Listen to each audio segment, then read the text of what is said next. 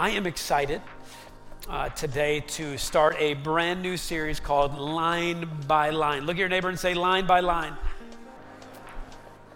Over the process of about maybe 10 weeks or so, by the end of the year, we're going to process through that prayer that we pray at the end of service.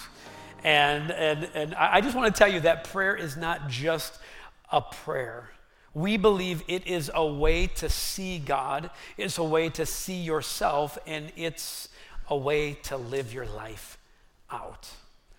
In essence, what I'm trying to tell you is that prayer is theologically stuffed full with a bunch of ideas. And what I want to do is just go line by line, like I said, word by word in some respect, and just see the life-changing power of that prayer.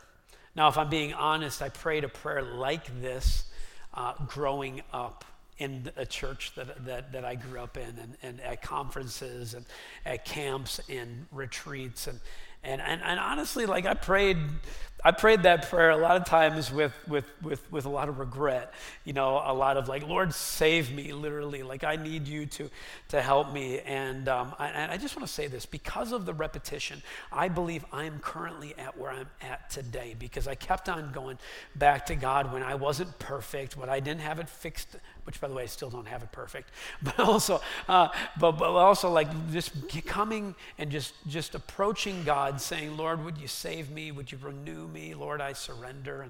And honestly, I just want you to understand there is so much power in allowing God's seeds to be planted within you that God begins to water that, he begins to grow that, and you never really know where God will bring you. Now, let's talk about that prayer a little bit. Traditionally, it's known as a salvation prayer in the evangelical world. And again, I've already told you I grew up praying something like that. It was like, no, I need to pray it, otherwise I will not be saved. I was very concerned about where I was going after this world. And so that's kind of how I took it when I was listening and praying through that as a young child. But I want to give you a few scriptures. I'm going to give you 3 of them where we kind of base that type of rhythmic prayer of surrender here at this church, and probably around, churches around the world. But Matthew 10:32 says this: whoever acknowledges me before others, I will also acknowledge before my Father in heaven. John 3:16 says, for God so loved the world that he gave his one and only what? Son, that whoever believes in him shall not perish, but have eternal life. And Romans 10:9 says, if you declare with your mouth, everybody say with your mouth, Jesus is Lord, and you believe in your heart that God raised him from the dead, you will be saved. This is the biblical premise of why we pray a prayer like that on a weekly basis. And I hope you're praying it beyond just Sundays, but I hope you're praying some type of iteration or some kind of form during the week when you wake up, understanding that you cannot do life alone. And today what I want to do is I want to just get stuck on the name of Jesus. Someone say amen. And I just kind of want to resonate with this idea of Jesus and who he is and who he says he is. And before we start, though, let me tell you a little bit about my big idea here. Just the one thing I want you to walk away thinking about and chewing about. And let me just read it so I get it correct. This is what I wrote down.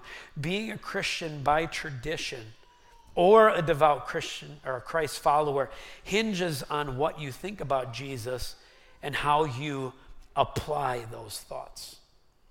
That's my big idea today. Like, let me just get a little real with you. And I know none of you judge, okay? I know because the Bible tells you not to. But I know you know someone who claims to be Christian, but is so far from that reality. And what I'm telling you this is yes, by tradition we can call ourselves Christian, but God has called us not to just call ourselves Christian, but to live out that Christian life. That's why we say this is what we're called to. We're not just called to believe, but we're called to be a devout follower of Jesus. And the big difference, it lies on what we think and who we think Jesus is and how we apply that truth to our life. In Matthew 16, Jesus is having a discussion with his disciples. In fact, he looks at them and he says, who does everybody say I am? And they reply something, and I'm like, well, some people think you're this, or some people think you're that. Some people think you're John the Baptist, or Elijah, or Nehemiah, or Jeremiah. They think you might be a prophet. And Jesus kind of just took that in, but then he looked in and he leaned into the one. He leaned into the one and he said, Peter, who do you say I am? And what Peter says is this. He says, you are the Messiah, the Son of the living God. And I believe in the collective power of the body of Christ and of church, but push comes to shove. There is a moment in time where our individual response matters. And I'm just trying to spray it out today and say it and preach it and proclaim it, that Jesus is the Messiah and he's the Son of the living God. Because this is who Jesus was, this is who Jesus is, and this is who he will always be. Can I hear an amen? See, when it comes to Jesus, what comes to mind when you think of him may be the single most important map in your life. So who do you think Jesus is? In this culture, there are many different ideas. There are many different perceptions. There are many different conceptions of who Jesus is. And I just have to tell you that for the most part, about every single one of us, it's maybe not as clear as it could be.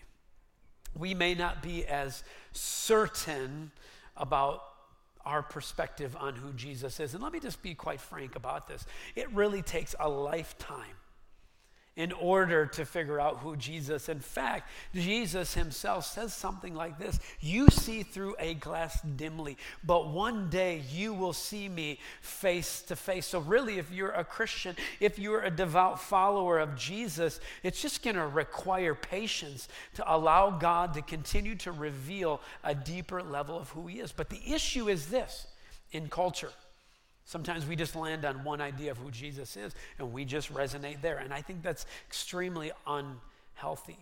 See, a lot of us, we look at Jesus as this cute little superhero. Come on, somebody.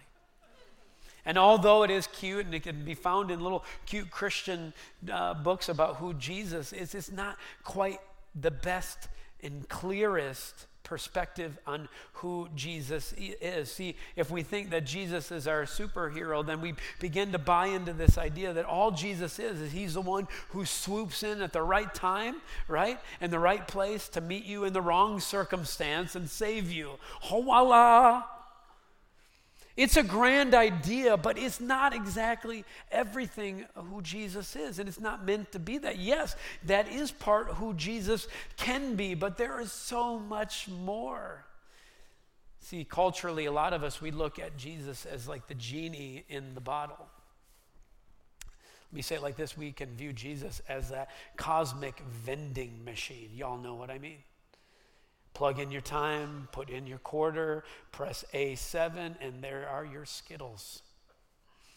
Any Skittle lovers out there, by the way? I know that was random. But we can start treating God as this cosmic vending machine of sorts, where he's just this daily petition of our wants and our needs. I know how you work. Lord, please help me. I have a test. Help me get an A. Come on. Can I hear an amen out there?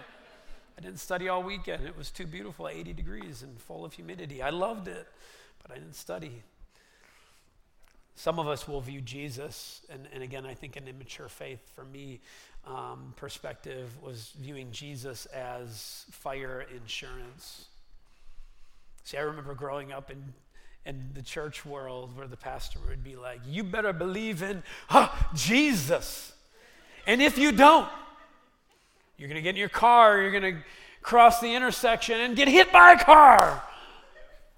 And some of you, that brings back a little bit of church trauma, you know what I'm saying? But that's the church I grew up in at times. And it was so important for me to surrender to Jesus, because if I didn't surrender to Jesus, then my eternal state was at risk. Now, yes, that is somewhat about Jesus, but at the same time, there is so much more. See, some of us, we view Jesus also as the God in the cloud, and he's distant and unavailable. And I guess what I'm trying to just beat the dead horse about is this, is we have a limited perspective as humans, and sometimes we have misconceptions.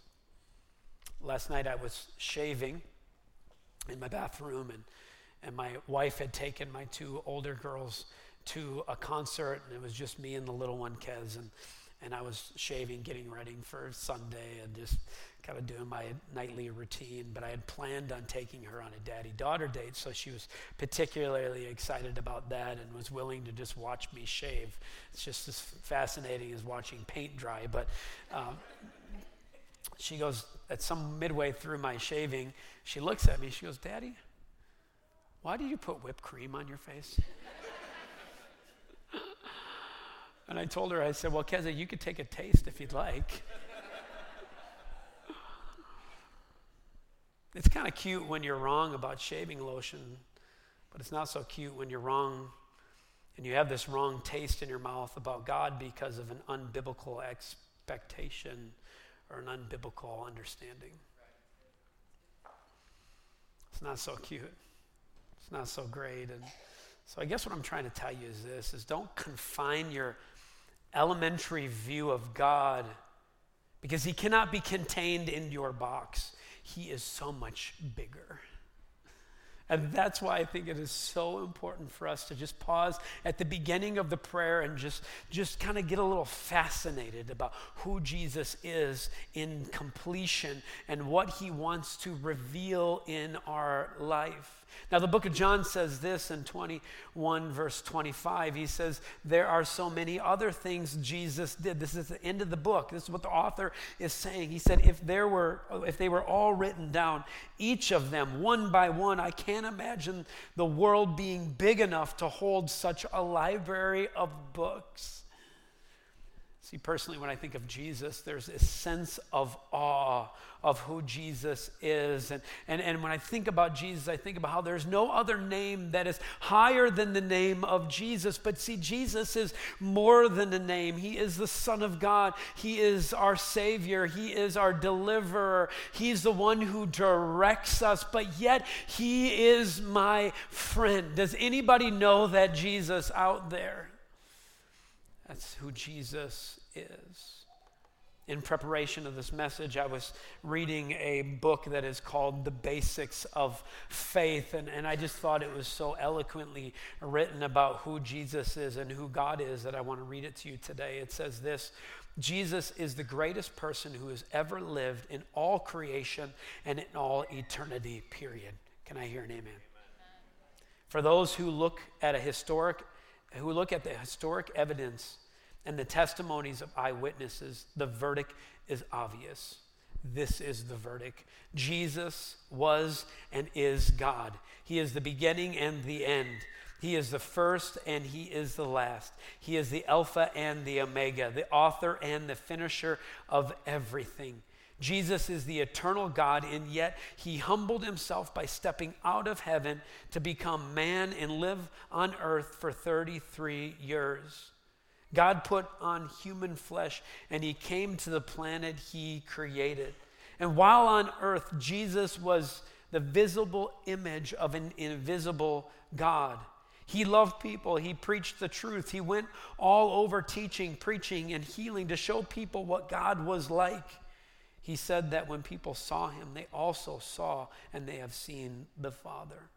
He shows compassion. He did miracles. He raised the dead. He loved sinners. He healed the sick. He blessed children. He cared for the poor. He taught scriptures. He preached salvation. He cared about honesty, integrity, and justice.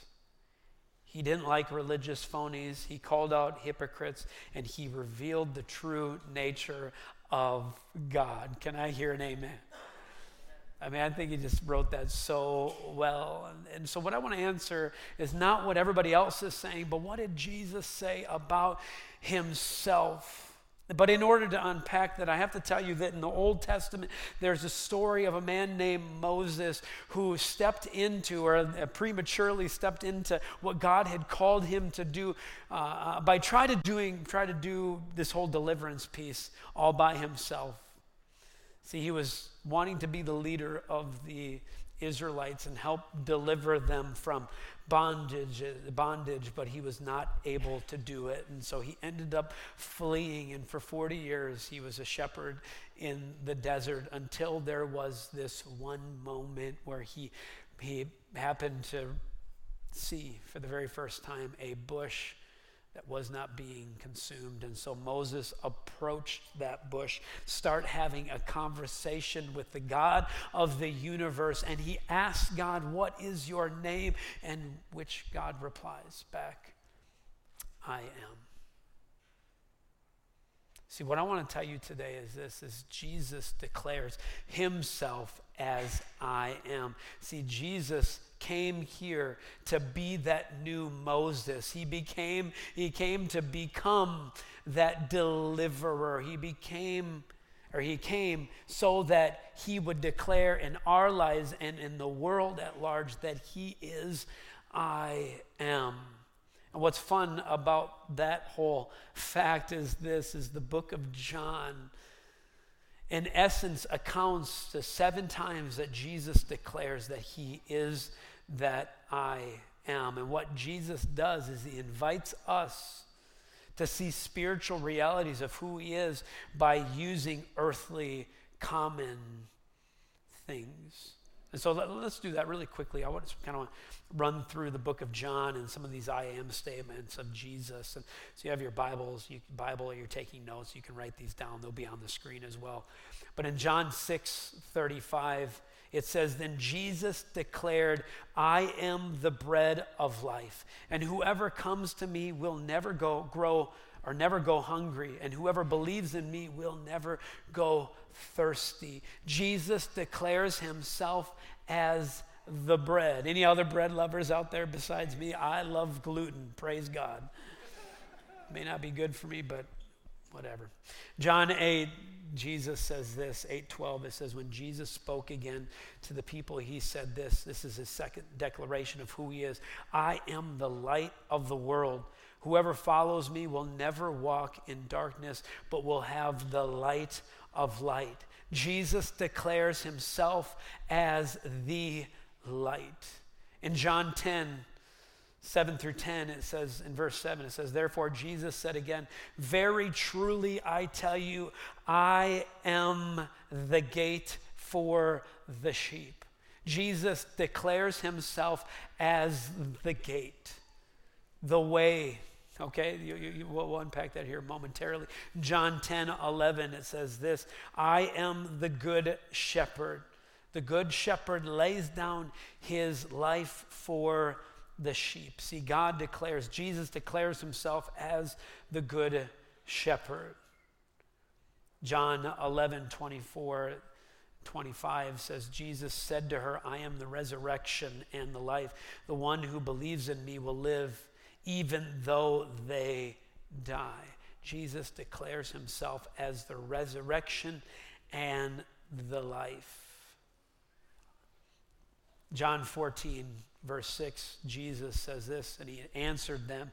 He says, I am the way, I am the truth, and I am the life, and no one comes to the Father except through me. In John 15:1, Jesus declares his character and character trait and personhood, and he says this, I am the true vine, and my Father is the gardener.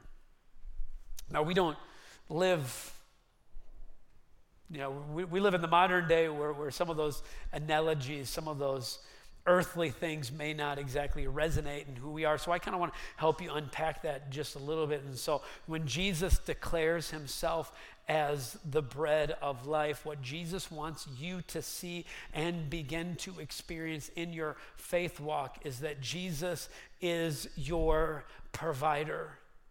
And what I want to tell you is he's more than food. He can provide for more than your finances. He wants to go ahead and provide for you with your spiritual sustenance. He wants to be your modern day manna, and he wants to sustain you. What he's trying to tell you in the declaration that he is your bread, he's trying to tell you this: I am more than you need. The songwriter in Psalms 121 says, I lift up my eyes to the hills. Where does my help come from? Jesus is trying to answer those who sing that song. I am your provider. He's saying, come taste. Come taste and see. And if you taste, you will begin to trust me. And I am a poet, and I didn't even know it. Did you hear that? Someone write that one down, okay? The second thing Jesus declares himself is the light. In modern day terms for us to understand, he is the perspective. See I don't want to go into this too much because I'm going to talk about this next week a little bit, but we are limited as humans with our perspective. And if you know that out there, would you just say amen? We are limited in our perspective. I think the best illustration to help you understand about our limitation is this. I think spiritually it's the equivalent of getting up out of your bed and cautiously walking to the bathroom, right? Okay? And as you're doing that and it's dark in your bedroom, how you navigate in life is with curled toes. Because you're limited in your perspective. You really don't know if there is some luggage in the middle of your path. I am not speaking from experience at all. But see, Jesus declares, I want to be your light. I want to be your guide. I want to give you a perspective that you don't quite have. He does not want you to navigate through life metaphorically with your toes curled. Y'all get what I'm saying out there? See, I think what Jesus is in the business of doing is what he did with the woman who was caught in adultery. Jesus was teaching in a public forum like this, and all of a sudden this woman is thrown at his feet and is tested with that type of interaction. And what Jesus does is he says very little, and he leans and he kneels down, he begins to write in the sand. See, I think when it comes to our perspectives, what we need is Jesus to interrupt us and begin to change our perspective, to get our attention and write in our sand for the way that we need to see the way that God has ordained us to live. He wants to show you the truth. Jesus declares, I am the gate, and the modern day understanding of that should be seeing Jesus as your protector. The image is he is the gate, and there is a fence. That God is that gate, that Jesus is that gate. And I want you to hear this. I believe that God wants to provide peace and protection within the perimeter that God has set around you. But here's the tension. We all want freedom, but we all want our choice too. We all want our freedom.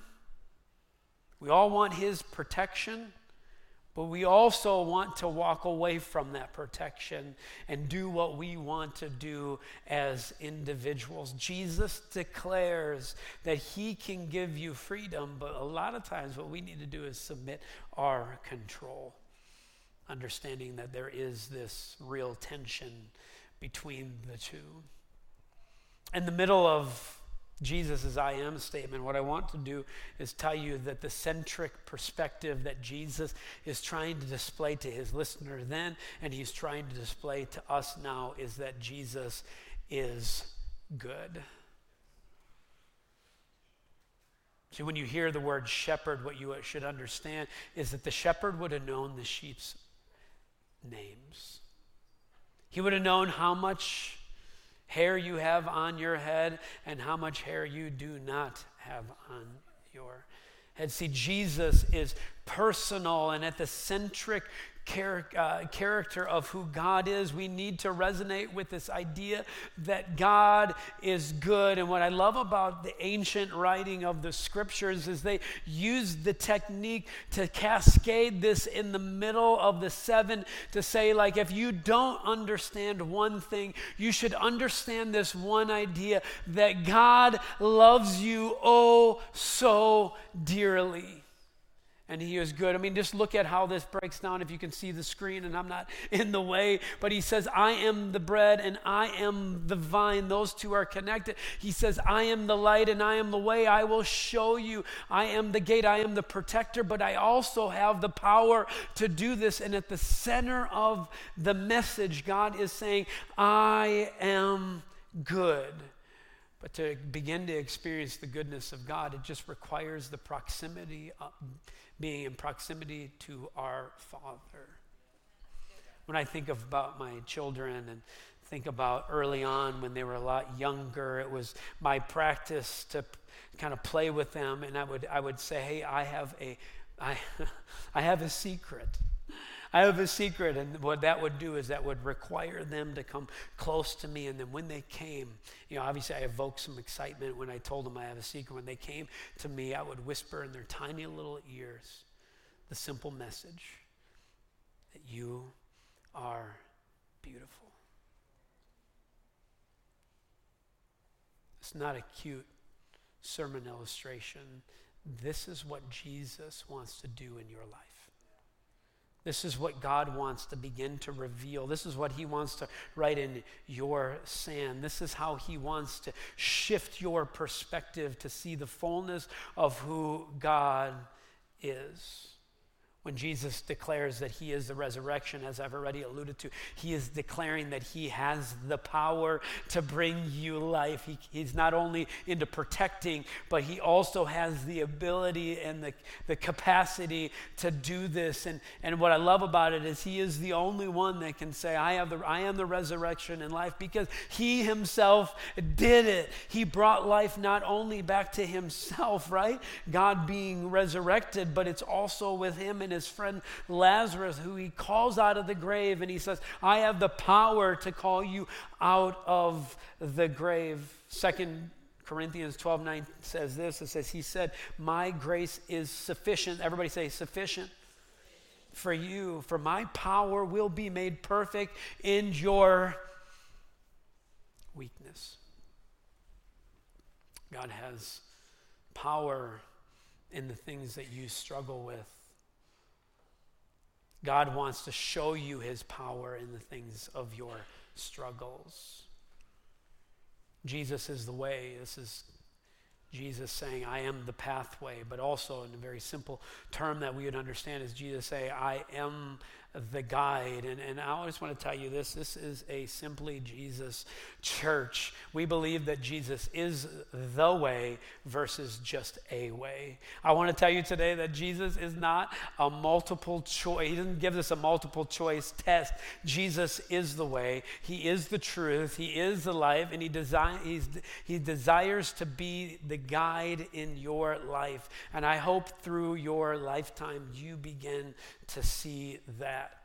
And then lastly, Jesus declares himself as the vine. Jesus is the vine. What we need to see and resonate in the modern day terminology is that Jesus is planted. He's not going anywhere. Can someone say amen? That Jesus is the source of life. He is the source of your growth, and he is the source of your production and doing amazing things through you. And I love the image of the vineyard, and so did Jesus. Because when I see a vineyard, you know what I see? I see a systematic approach. I see a secure approach. I see beauty, but I see the need for tender care.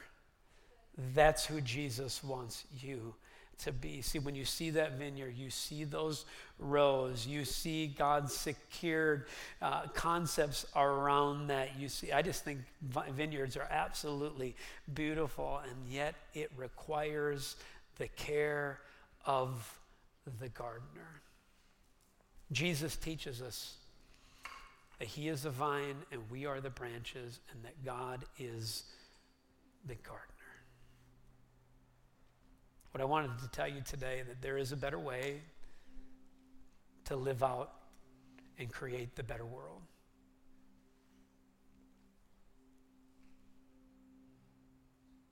And I'm not sure if we'll get to that place unless God continues to give us a better perspective and an understanding of who Jesus is. Much like Moses, in his normal in and out daily routine, God wants to interrupt us. And he wants to walk with us and begin to continue to reveal the depths of who he is and who Jesus is. Much like Saul on the way to Damascus to persecute Christians, and because he had a perspective. He wants to knock you off of your high horse and to humble you once again and to begin to reveal who he truly is. That God wants to, as he did with Saul and really giving him a new name, Paul, he took off the scales of his own perspective, the scales of his own blindness, and revealed the personhood of Jesus in a complete, clear, and concise manner. See, that's who Jesus is, and that's what Jesus wants to do.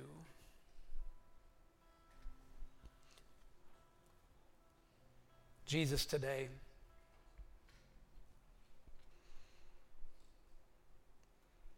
Holy Spirit, I sense that you're here. God, I willingly admit my words can do little. But it's by your Spirit and your power, God, that can open up our eyes. It's by your Spirit that can knock us off of our high horses, our pride. God, it is by your finger that can write in the sand in our pathway.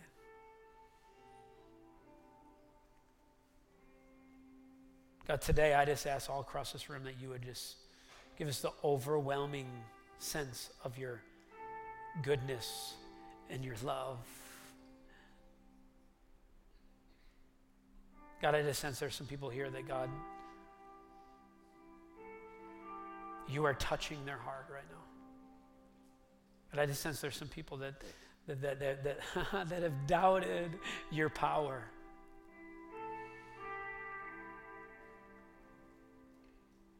And today is the day that, God, you reveal your power to them. God, I just sense there's others of us that, God, doubt that you can provide in fullness, and people who have struggled with putting everything within your trust. God, I just pray that you would just show up right now. God, I just pray for some people that it feels stuck. They may feel lonely, God. And maybe there's a sense of peace that they do not have. Maybe people feel surrounded by evil. God, I just ask that you would just show up, God.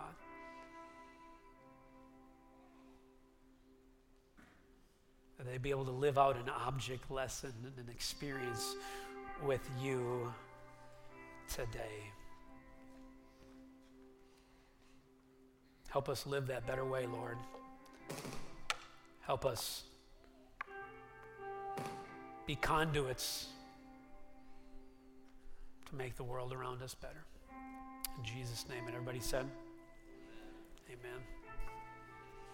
Echo Church, will you stand up? We're about to pray that prayer again.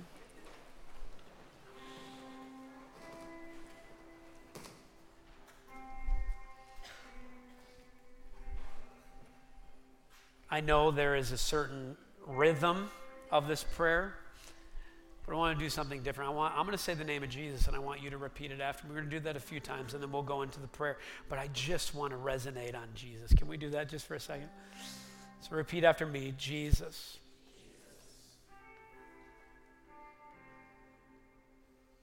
We're going to do this in a moment again, but as you just heard who Jesus is and who he says he is, would you resonate? Would you resonate on one of those today? And would you just have a sense of thankfulness, appreciation, reverence for that area in your life? Let's say it again, Jesus. Pray with me. I surrender.